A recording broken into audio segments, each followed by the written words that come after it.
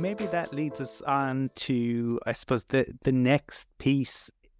Because let's talk a rookie head coach, right? Because again, my team, the Broncos, I think decided not to go the rookie head coach route because they went with it previously. But I would argue that Vic Fangio and Vance Joseph were the wrong picks. It wasn't that they were rookies. It was that they're just neither of those two gentlemen are head coach material.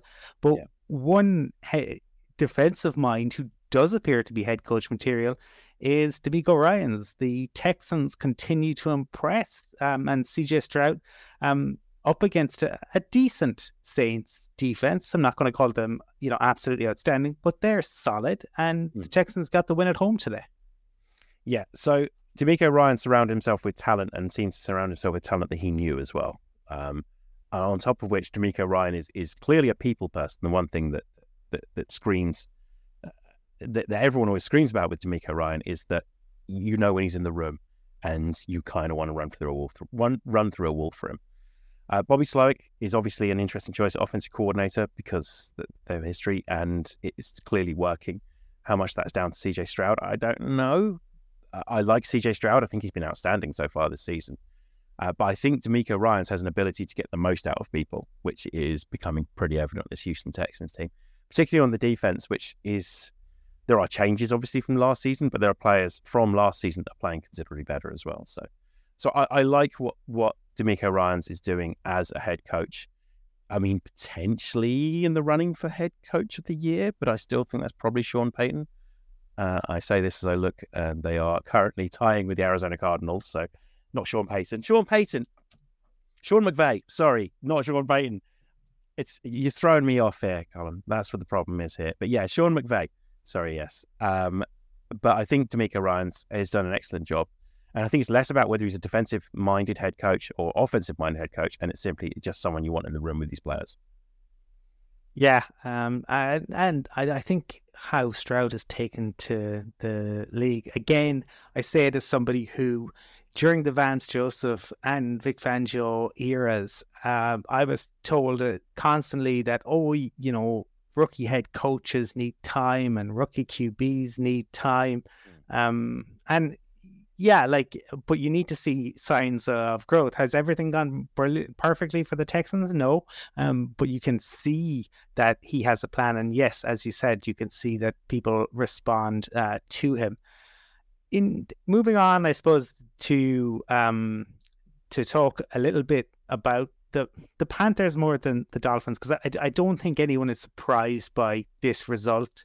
But perhaps the Panthers got off to a very quick start. They were up by 2 touchdowns, which following the week and the season that they've had, we saw Frank Reich come out and basically say that David Tepper was the new Jim Irsay, Dan Schneider, kind of take your pick. And then they go 14 up, and then the wheels come off very quickly there. Are you surprised that the Panthers are 0-6 and that Bryce Young has struggled to really have any sort of impact thus far?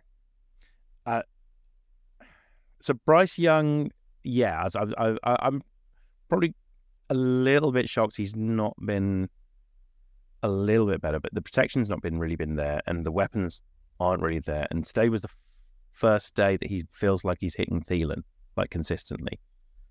Which I think he needs to rely on quite heavily to survive in the league, if I'm honest with you. There are obviously the issues considered with Bryce Young's height, and I think it's overrated, but I would like it to see him protect himself a little bit more. It takes a long time to throw a ball, which is something I'm used to, obviously, with Justin Fields. I'm surprised they're 0-6. I thought they were better than that. But I did think it would be a bit of a struggle. The talent isn't really there still on offense.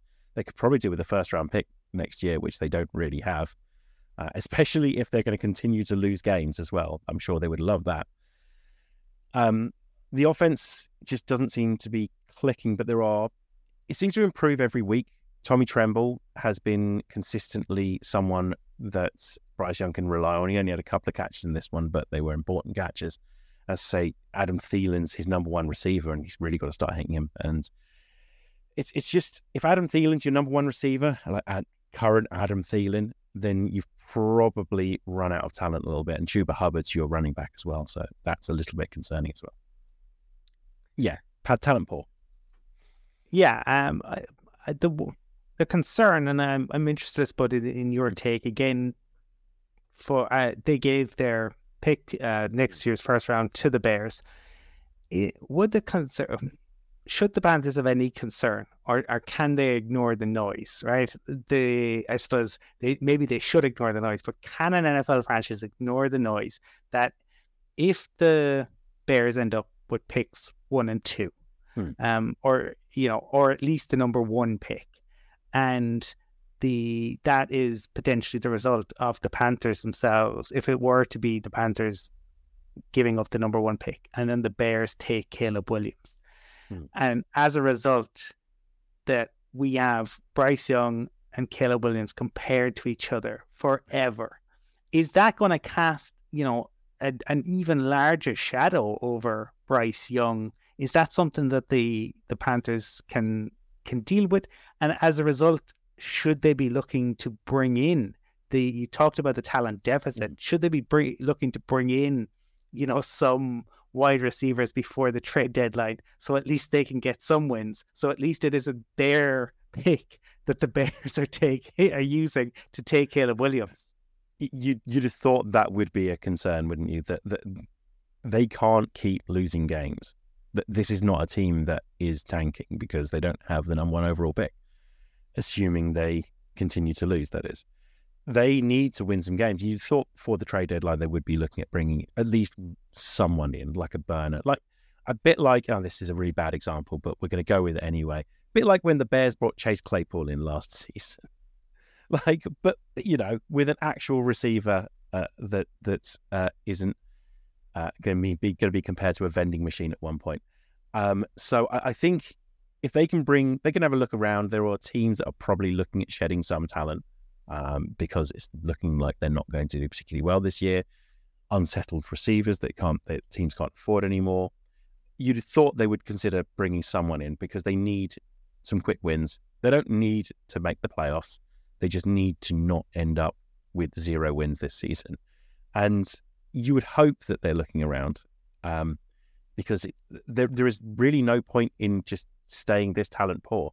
You do also wonder whether it's now time to start considering, do you get rid of Brian Burns in favor of like another receiver? I mean, is that just admitting that the DJ Moore trade is actually a terrible idea as well? If you end up having to get rid of your premium pass rusher in favor of a receiver to try and just help out your young quarterback that is struggling at the moment and looks downfield and can't see anyone open, except for ex-Jags wide receivers that the Jags deemed weren't good enough for them. It's concerning. If they do that, then you've got to wonder about ownership. So and an owner who we're told repeatedly is impatient. Thank So you for listening. look, we And will if you're see. enjoying the show, please do vote with your fingers and rate, review, or subscribe on whatever podcast platform you're listening on. Every click, every like, every positive review, and every additional subscriber makes a huge difference. It helps others to find the show, and we really do appreciate it. We'd also love to hear from you and to interact with NFL fans on our social channels wherever you're listening in the world, so please do get in touch.